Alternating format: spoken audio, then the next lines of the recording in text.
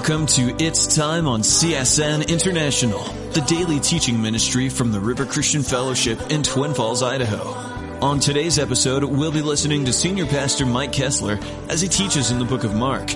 Each of the four Gospels has a different approach and different audience targeted by the Holy Spirit. The book of Mark is a fast-paced, action-packed tome focused on Christ's role as a servant. By studying the examples of Christ in the book of Mark, we can learn a great deal about what our life as Christians should look like and the heart of Christ. With our study on Mark, here's Pastor Mike. And we're going to continue on in our study in chapter 15. We've been looking at the life of Jesus through the eyes of Mark. Now, we have four Gospels in the New Testament, each one of them recording the same event from a different perspective. Now, sometimes people will say, well, in the Gospels, for instance, one Gospel records that there was one man in Gadara. Another Gospel records that there was two men in Gadara.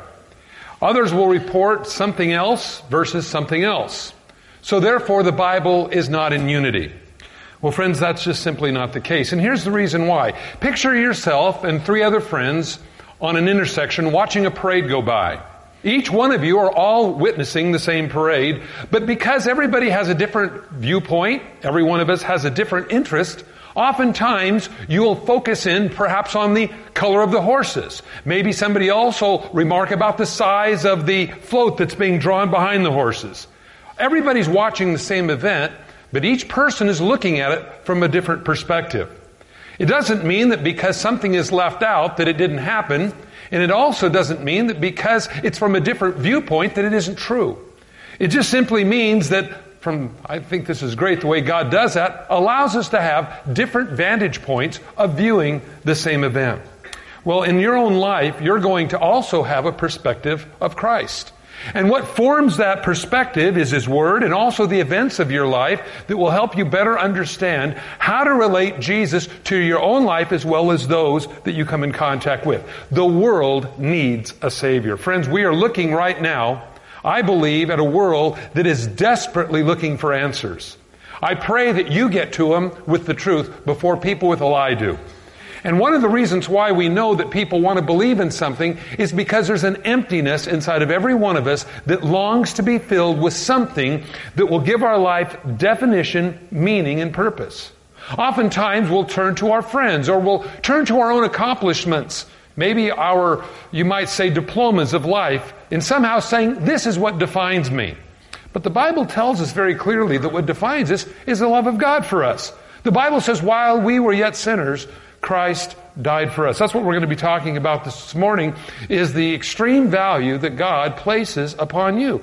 Now, sometimes we feel pretty good. Things are going well. We're kind of strutting our stuff a little bit. We feel great. And then there's other times we go through things in life where we feel totally disarmed. We feel totally ugly. We feel totally helpless. I got great news for you. No matter what condition you're in this morning, the Bible tells us that Jesus died to save sinners.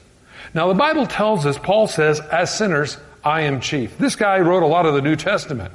And yet he recognized his dependency upon God for sustaining his purpose in life. Now, many times people will accept Christ as their Savior and they'll go along for a while. And yes, I like the idea of going to heaven, not going to hell. But somehow, the cares of this life seem to displace the relationship that God wants to have with us. We substitute it for other things, and then we begin to get our identity from things of the world rather than from God. And the problem is, it never satisfies, and so sometimes, even as a Christian, you can find your life frustrated because you bought into the lie of the world. You might say you've mingled the principles of Christ with the ideology of the world, and thus you find yourself looking two directions. Sometimes at Christ when I look at eternity, and sometimes at the world of giving me a buzz to live each day. Well, the Bible here very clearly tells us the value that God places upon us. And so as we go to His Word today, let's pray and just ask the Lord to bless these words. Father, we go to Your Word now, and we ask You that You would speak to us through it.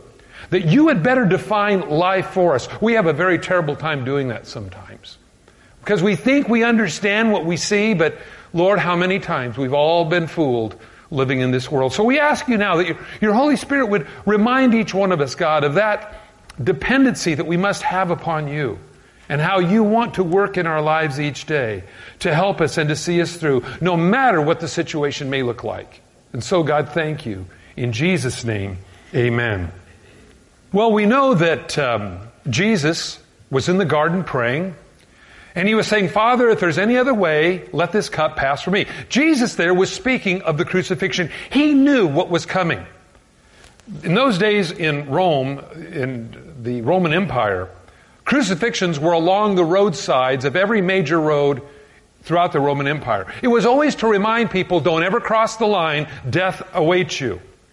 And so no doubt when Jesus would minister, and as he would walk by, he would see the criminals that were crucified, knowing that it wouldn't be very long before he would be offered up as our sacrifice. Jesus was in the garden praying. The Bible said he sweat great drops of blood because of the stress that was upon him as he began to take on the sins of the world.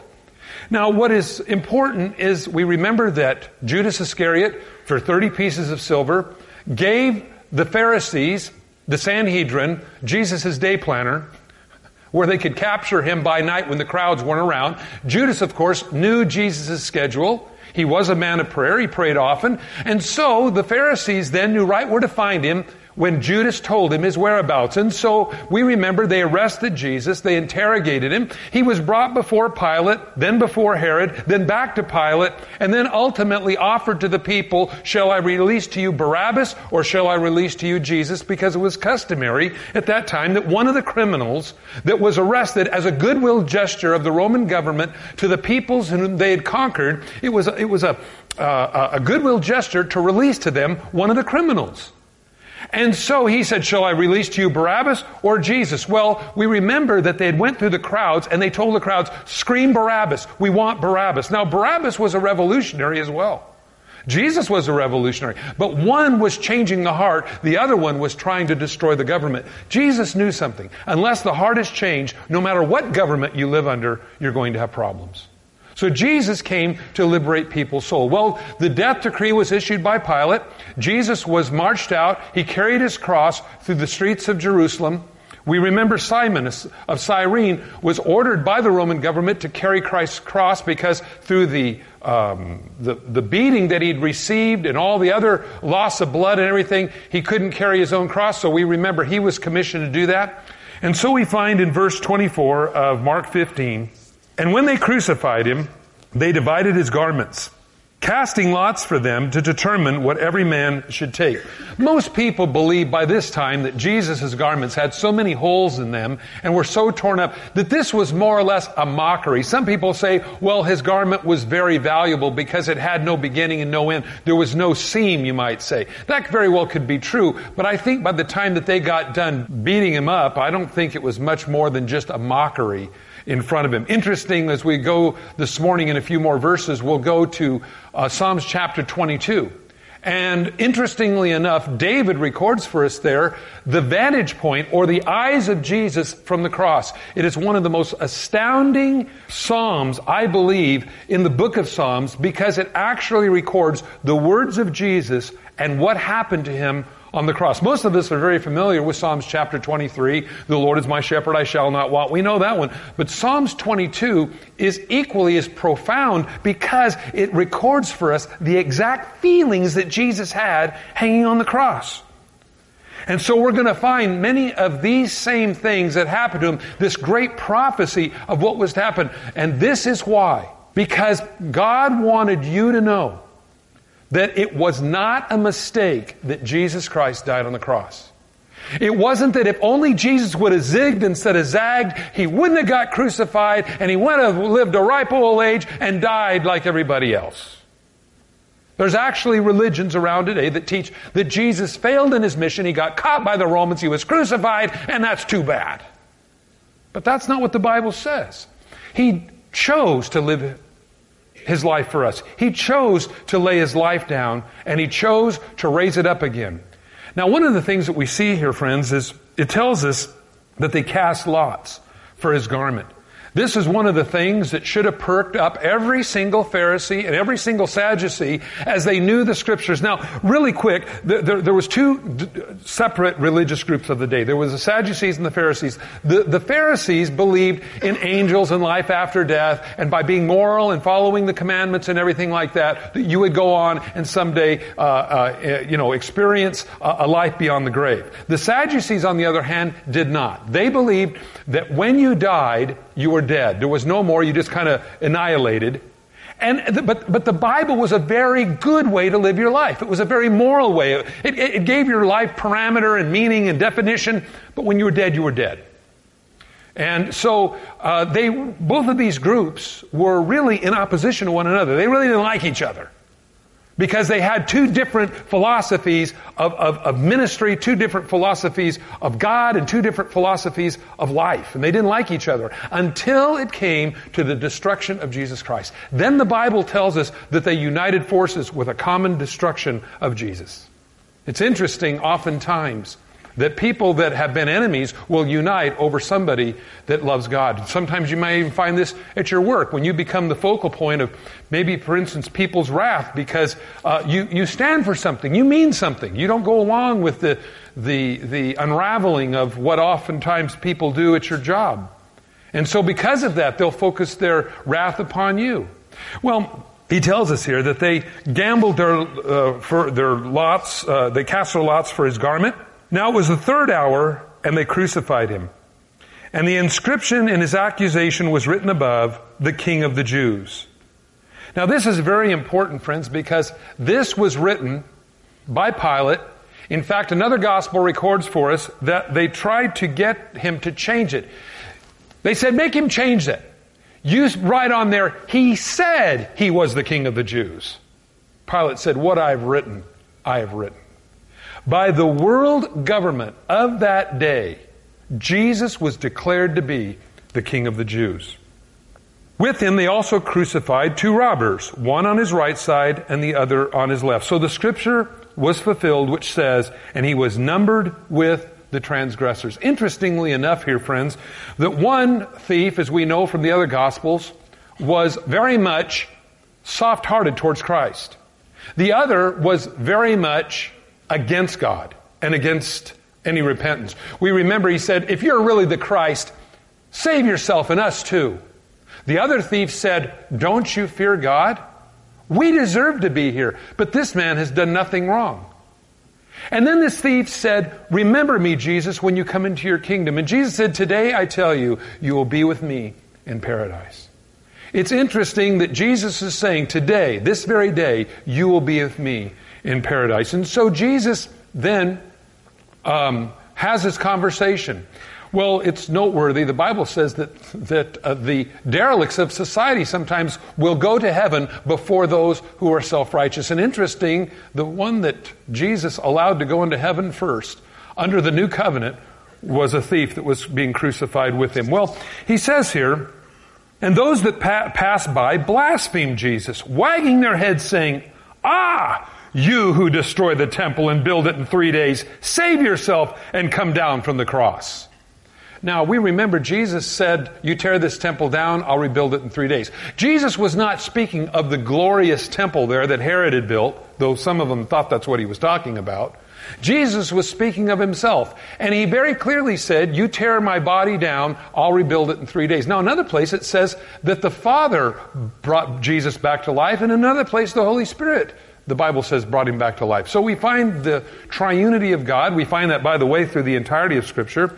Whether you're looking in Genesis or whether you're looking at the last chapter of Revelation, you find this part of God that has manifested himself in three personages. You say, what does that mean? Well, basically this. In the beginning, Genesis 1:1, Elohim created the heavens and the earth. The word for God there is the word Elohim. And the word Elohim literally means the gods. In the beginning, the gods created the heavens and the earth. Now, immediately, if you move outside of the Bible, you begin to think Zeus and Hermes and Buddha, and all of a sudden you start getting all different ideas of who the gods are. Well, the Bible tells you who the gods are. It's the Father, Son, and Holy Spirit. So always remember, whenever you look at something spiritually for definition, always use the Bible for that definition. Another thing, when you read the book of Revelation, for instance, the rest of the Bible does the commentary on the book of Revelation, so it's not open for anybody's interpretation, but the Bible tells you what it's about. Well, in the beginning, Elohim, the gods, created the heavens and the earth. Well, it's interesting, as you get down, God creates the stars and the moon, the planets, animals. And then he says, and let us make man in our image. Interesting. God there, again, speaking of the plurality. Let us make man in our image. Now, something interesting, God's a triune God. And do you know what else? You're a triune being. That's right. You have a body, you have a soul, or you might say a body, a mind, and a spirit. Now, we know how wonderful it is when all those work together. We know what a problem it is when they don't. Now, some of you are saying, what are you talking about? You're laying in bed. Your mind says, you need to get up and wash the car and mow the lawn or clean out your garage. Your mind says, yes, this is very good. Your spirit will say, this is a good decision too. But your body says, stay right here. Isn't it funny how oftentimes our bodies will say things like, and if you've ever been addicted to anything, I need another drink. Your brain's saying, you should really stop. Your spirit goes, I don't know what's going on. And so you continue to drink. Your brain will say, this is killing you. But your body says, I don't care. The Bible tells us that we're this triune being that is out of control apart from God. The Bible said it's not within any of us to live the way we're supposed to live. Now you think about that for a minute, but if you live long enough to figure that that's true, you can know it in your head. I know what I'm supposed to do. You look at your kids. Can't you just be good? The honest answer is no. Can't we just all go to bed tonight instead of having a fight? No.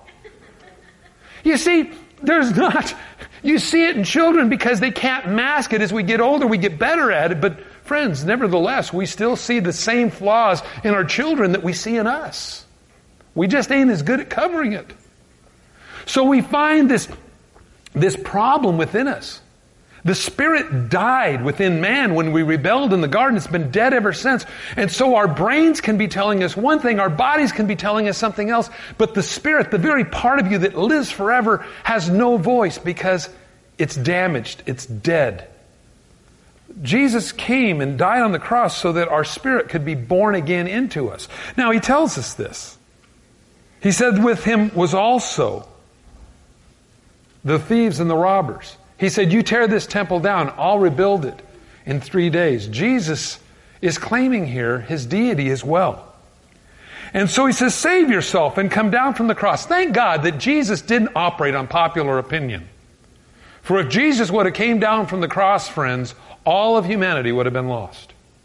You see, Jesus' whole purpose was to go and die on the cross for us. He was the Paschal Lamb to take away the sins of the world. Now, what this simply means is this. All the things you've ever done wrong have been forgiven by the blood of Christ.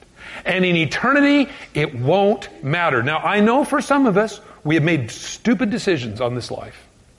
We've done things that have damaged our health, damaged our ability to think, maybe damaged our ability to love and to be loved.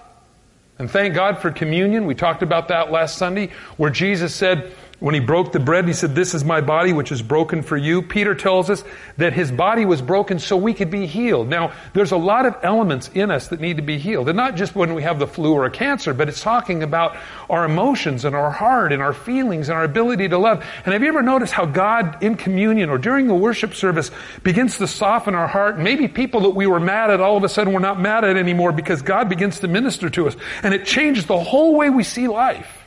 That's what God endeavors to do. God wants to do that in your life. It isn't that God has favor and says, well, I'm going to do it for this person, but you know, you're kind of ugly. I'm not going to do anything for you. God doesn't do it that way. God sees us all the same, and he has the same promises for you as he does for anybody else. And to me, friends, that's very, very encouraging, because I used to think God had favorites. And I remember sitting in church going, yeah, well, that's easy for you to say. You don't know the life I'm going through. Friends, I do. And I can guarantee you something. In this life, you will have tribulation. But you know what? Jesus said, rejoice. He's overcome the world. Now, he tells us here He didn't come down from the cross. That's what they were telling him to do. Prove yourself. Show us a sign. Well, likewise, the chief priests also, together with the scribes, mocked and said among themselves, he saved others. He himself, he cannot save. Let me tell you something, friends. The devil will still run that one by you all the time. When you're going through a trial. And the devil is very careful to remind you of all the people that you've helped in life. Yeah. Remember that person they needed real bad? Yeah, that's good. God used you to save them. That's great. Remember that person that needed something? Yeah, you helped them. But what about you? You've saved others. You yourself, you can't save. Well, you know what's interesting? The devil still plays that one over and over again. You got to, again, sometimes be aware of the devil's top 10. Because he knows how to take advantage of you. Remember, he's had 6,000 years experience at least over us humans. To know how to lie to us, to deceive us, to tell us something, to tell you enough truth to slip you a lie. It isn't that the other truths that the devil will tell you is what hurts you. It's the one lie that he will. It's like somebody walking up to you and say, hey, would you like a jelly bean? Well, yeah, okay. Oh, I got to tell you, I was out in the shop and there was some rat poison. And one of them fell in the poison. I don't know which one it was. I just put it back up and put it in my pocket. But you still want a jelly bean? Well, I don't think I do. I might get the one that was dipped in the poison. Yeah, but the rest weren't. Well, friends, it ain't the rest that hurt you. It's the one lie the devil will slip you that'll ruin your life. That's Pastor Mike Kessler on It's Time. If you've missed any part of today's episode, I'd like to inform you that we offer It's Time for free as a podcast download in the iTunes Store.